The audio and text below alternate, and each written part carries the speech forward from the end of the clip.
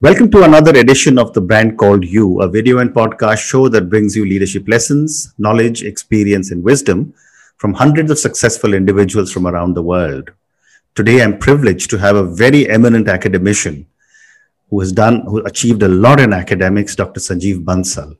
Dr. Bansal, welcome to the show. Thank you so very much, sir. Thank you so very much. And it's a profound privilege that you considered me to be here. But if you permit me to say, achieved. So I am totally on the learning curve, and actually I have not done anything. Thank you. So Dr. Bansal is the Dean FMS and the Director of the Amity Business School. He's an avid researcher with more than 208 research papers published. He's authored 42 books. He's a recipient of the Dr. Sarvapalli Radhakrishnan Lifetime Achievement National Award. And of course, he's been awarded and recognized several times.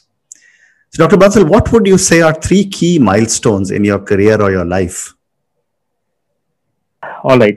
If you say milestones, or you could say that the things which made me feel happy. The first thing is definitely award of PhD. Mm-hmm. I belong to a business family, and my father was the Reverend, and he came to Delhi, leaving his father's business and everything. Mm-hmm. And he was a avid learner. He was a very well-read person, and but in my family there was no person who was a PhD. So award of PhD was one thing which made me happy, and it basically gave a lot of inspiration to all my younger cousins and family members also. Then I'm a strong believer, and I always believe whatever he does is only for good. But for good reason. My first son came after 10 years of our marriage. So birth of my first son, I have two sons now. So birth of my first son was another thing which I would like to mention, which was a milestone in my life. I was into I am teaching for last 31 years, and started with the University of Delhi, and I was number of institutions I taught in parallel and also. But joining Amity is one thing which it has changed my way of thinking and my life also. Okay. So these are the three milestones I feel. Wonderful. So let's talk about education in India. We'll first talk about management education. When I did my MBA in 79, there were very few chosen institutes, not such major competition to get into different major management schools. Today, it's changed completely. As you look back, what would you say is the pattern of evolution of management education in our country? Sir, with due respect, if you, just go to the history of management education, 1881. So Wharton was the first institution, Wharton, University of Pennsylvania. So Mr. Joseph Wharton started this institution. And it was actually, it was a school of economics where he started from. But he himself was an entrepreneur, and ultimately then he converted into a business school. Mm-hmm. In India, business education was slightly delayed. We started in the late 40s. Mm-hmm. So with XLRI and then Kolkata and so. In Delhi, it came in late 60s, 70s. So if you see evolving of management education, if you permit me, honestly, I'm a 67 born, and first time I came across this word MBA was in 75 when I was watching a movie called Trishul. Mm-hmm. The gentleman came hugging to his brother, and he told him that he had done an MBA. But till my college time and very few people were knowing about management education. Correct. There were very few people who were actually knowing the value of management education. There were, but after 90s, 1991, 92, after Dr. Manmohan Singh's, all these reforms, Mr. Narasimha Rao's, these education reforms, and then the private sector started coming into the education. Though we were having, but before that, we were having all these, all these private colleges running engineering mainly. And from every part of the world, we used to go to do engineering in southern part of, all these Matka states, we call it Maharashtra, Andhra, Tamil Nadu, and so on. Right. But management education was not as popular. After 90s there was basically something where management education took a wheel. And like MIT also we started in 1995. It was the first school which I had. This is the first school of this entire group from where we started the journey from. Initially, when I was like going to teach in many business schools, the pattern of education was different. People who used to, who used to be aware of the term MBA or management education, they used to only join. But of lately, when it became popularized, the things have changed.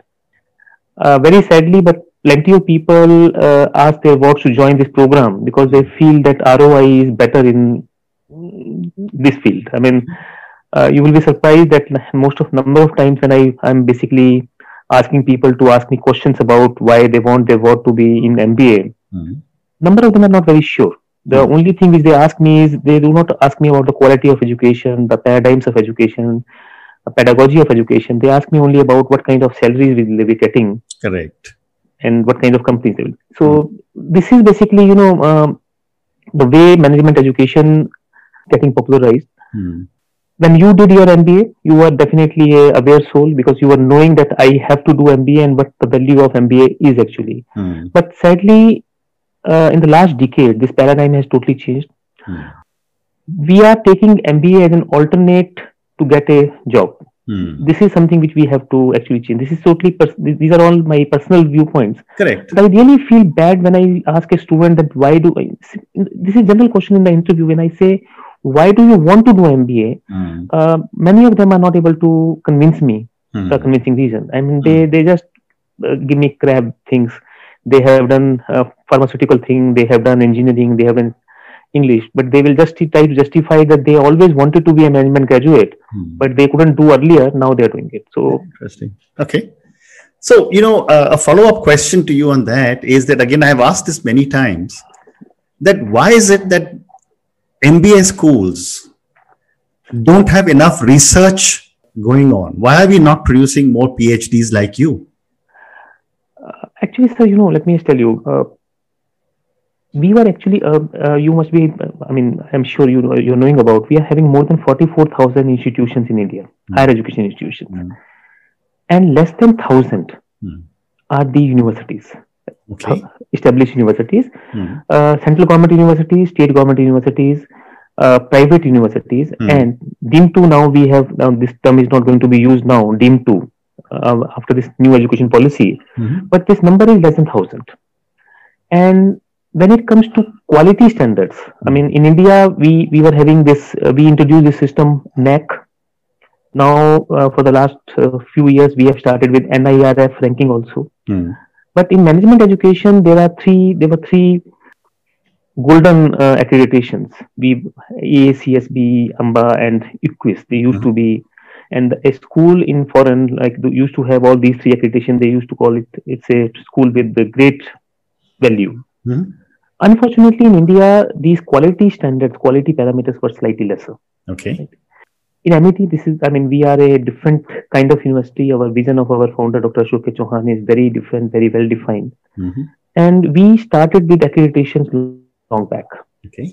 I'm very happy that now UGC is coming out with very lot of new measurements where they're asking universities to be a part of NAC, part of NIRF.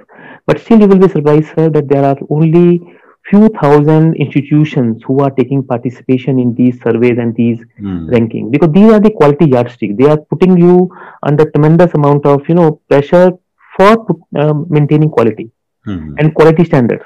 So quality in education. The moment you speak about quality, the first parameter is your academic quality, which includes research. Because academic and research go in parallel only. Right. If you are not doing any innovation or any new research in academics, I think it's going to, for example, in this last year, we have seen how the entire world has now changed from face to face to online. Correct. So my next question to you, is that very often, we've got a whole lot of business schools. And I often wonder, why don't we have business schools in the top 100 in the world? What will go? Institutes like Ahmedabad and Bangalore and Calcutta have been in existence for several years, 30, 40 years probably. but we still don't see them in the top 100 schools. What should be done to our business schools to bring them into the top 100? Sir, this is a very well-defined system. Accreditation, they focus on teaching quality, focus on teaching pedagogy, they speak about intellectual capital, they speak about your research, your consultancy, your training, uh, uh, student progression, right? And a very strong measurement there is corporate interaction and your alumni database. We have very good business school. We have very good business school, number of IIMs, number of very XLRI, where they are still, I mean, like at MIT, we are in top 10 rankings by various agencies, Sure. and we are in NIRF's top 50 ranking also. But to maintain all these things, one thing is very sure that we have to focus on certain things very categorically.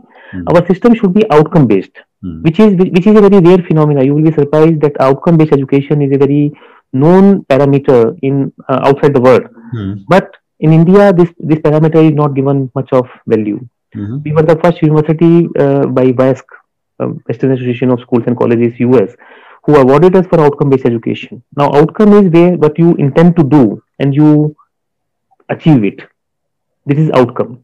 If you are, I mean, there is nothing like you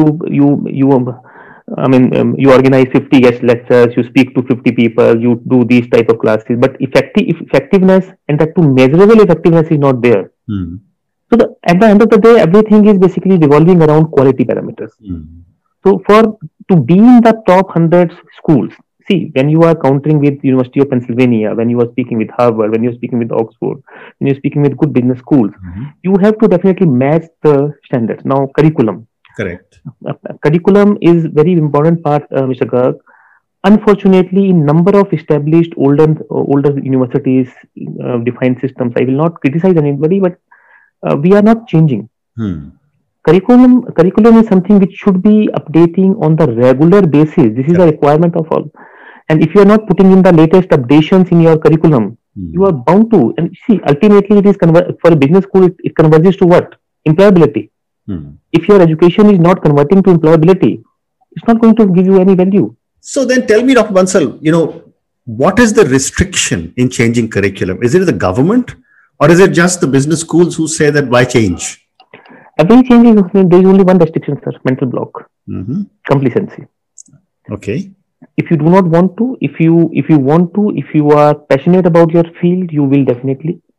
If you feel that you have done enough, if you feel you have achieved everything, if you just run on the existing systems, then... This is what I have often debated. I mean, I'm from Jamnalal Bajaj. At one stage, it was one of the top institutes, and then it was split into 7, etc., etc. And I keep telling people there, I said, no strong alumni association. Nobody knows who the professors are. No iconic PhDs coming out of that. How does a business school survive? And my question to you is the same thing, that what should the business schools in India do, where at least, maybe not globally, but at least start getting people from all over Asia to come and study here? So I told you, I mean, there are very well-defined parameters in the quality standards. In every accreditation body, every Indian accreditation body, every foreign accreditation body, they are very well-defined structural system where they speak about your courses, where they speak about your programs, they speak about curriculum updation, they speak about the new methodology which you do, pedagogy they speak about the growth of intellectual capital. See, if you permit me, only two things matter most in any education system: the teachers and the students, right? So we have to see both. So when it comes to the teacher, they should be doing research, they should be involved in good consultancy, they should be involved in training programs, they should be adopting the newest systems. The same way, students should be holistic. There should be holistic development policies of the student. Co-curricular activities, extracurricular, academic, everything should go hand in hand. If these things are being taken care by. And one more difference which we have tried to cover in MIT is there is a vast difference between academia and industry. This is basically the must requirement for a business school, especially. Should have more collaboration with industry around. You should be taking industry into confidence. You should be involving industry into your academic endeavors. You should be asking them to be a part of your area advisory bodies. More of people from industry should be involved to deliver the lecture. This is not raw learning only. I mean, there should be experimental, practical learning also. So this is something which I'm sorry, but in number of government systems, we are just running with the older curriculum, which is now redundant actually, without But innovating much. government restrictions there even for management education? No, there is no restriction from the government. There Okay. cannot be any, sir. Okay. See, restriction or limitation may be in funding or something, but survival of the fittest is the key word. Correct. And you have to keep on seeing the comparison. You have to see your new challenges. So, I mean, you are from the management school, so we have to definitely see all these stands. We have to do this SWOT. Okay. So let's now move to some other questions. As an educator, what are some of the core values you believe in? Sir, this is as an educator also and otherwise also. I believe one tagline which I always put in on my board is truth prevails and honesty pays. This is one. When I speak about truth, speaking the truth, a lot of us speak about Mahatma Gandhi. I'm not an ardent fan of, I will not justify whatever he said. Right. But one thing I really advocate is that speaking the truth is a very difficult phenomenon. As a student of decision sciences, if I ask you, plenty of friends, what are you doing? Believe you me, 99% people will not give you the right answer. Correct. So speaking the truth in the right spirit is basically something. So I personally feel that you should be honest about your working. You should keep on doing the thing irrespective of your result. And believe you me, truth will prevail. Honesty will pay you. Other in general also, spiritually also. I am, as I was discussing before the interview. This is my confirmed belief that everything, whatever you do, in the right direction, the right spirit, is going to pay you the rich dividends. Okay. And my next question to you is that, as someone who has led so many business schools, what would you say is your leadership style? See, leadership is something, it's basically, if you ask me, I say, "Aao kare." Where I believe that competency mapping and people management. Now, first thing is competency mapping, where you have to actually see the strength areas and weak area of all the people whom you are basically taking into consideration. And you have to allocate and allot the work as per their competency. Believe you me, it is going to give you optimum results. And secondly, leadership or anything cannot be possible without human involvement, human management, people management. So human values should be given utmost importance. Interesting. Like Okay. without affecting the organizational requirements. Okay. But these things should be given importance. So one more question for you before I move to a few questions for you personally. Sure. You worked with over the last 30 years with different students, and today's age is the age of the millennials and the Gen Zs. My question to you is that how are, based on your experience and perception, how are millennials and the Gen Zs changing management education? First thing is, sir, like when I was growing, so survival of fittest was the key. Now survival of quickest. Okay, very well said. Okay, is the key. Actually, I reserve my comments on that, but I say when you go into the blended mode, then we can see the expectation of this millennial and Gen Z also, and otherwise also. Okay, but otherwise, it is our education system or anything is not being changed by because of them. It is something else. Okay, take your point. So let's move to a few questions for you personally. I think I've got time for about 3 or 4 questions. Yeah. My first question to you, Dr. Bansal, is on your writing. So, you've written 42 books. My question is, what motivates you to write so much? To be honest, sir, one thing is as I was discussing before this interview, I'm fortunate, I'm privileged that my father was a very well-read person and he was very learned, and he was having a passion of writing. He used to write, full bunch of pages on a daily basis, and number of things used to come to his mind, and he wrote his first book in 94-5, and it was just sheer love of his that I was also editing that book and all. But I was always having a feeling that books are the good medium to make people aware. So I wrote my first book in 1999. It was actually more on my academic work only. We used to have people from industry also, like senior people, and they were actually worth more PhD than anything, but they were not having this prefix doctor. Okay. So those people were very good in communication, sharing their experiences, giving practical learning, but they were not very good in writing. Actually, writing as in like they were not too keen to write the books or research papers or something like that. So what I made, I said that let's make a policy that if a student is going for internship, then all the all the faculty guides, asked that like they should be asked to convert those industry experiences into case studies. And all the students who were basically into dietitians, this is mandatory requirement for any MBA.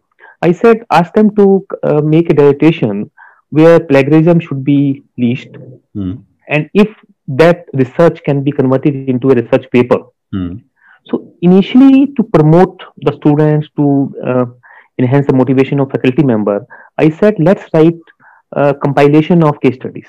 So my few books earlier, which I guided them, was basically compilation of case studies, which we produced, the original work of our scholars and our faculty members.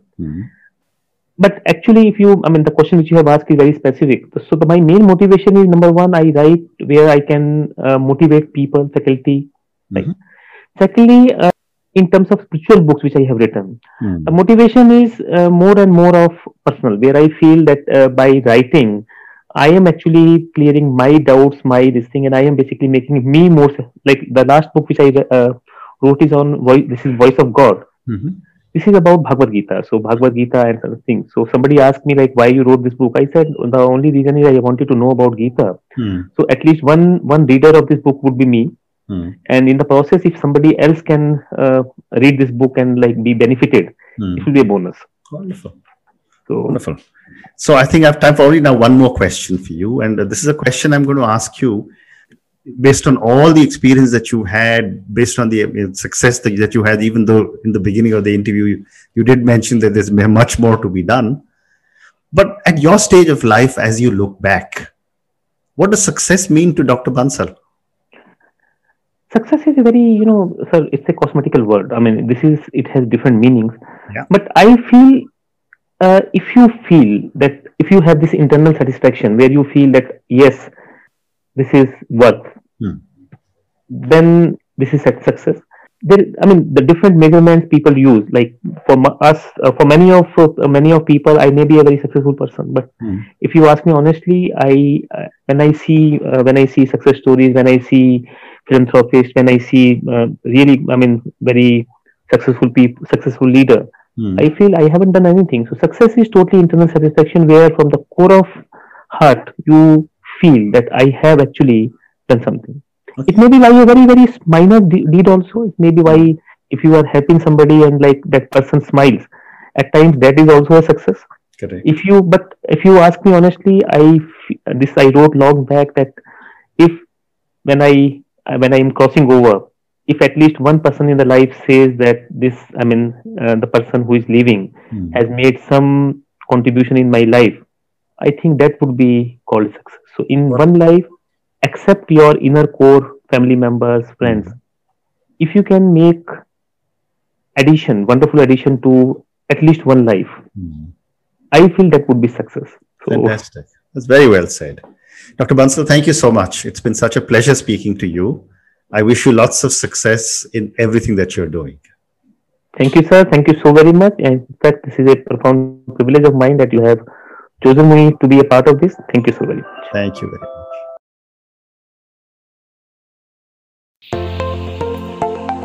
Thank you for listening to the Brand Called You videocast and podcast, a platform that brings you knowledge, experience, and wisdom of hundreds of successful individuals from around the world. Do visit our website www.tbcy.in to watch and listen to the stories of many more individuals. You can also follow us on YouTube, Facebook, Instagram, and Twitter. Just search for the Brand Called You.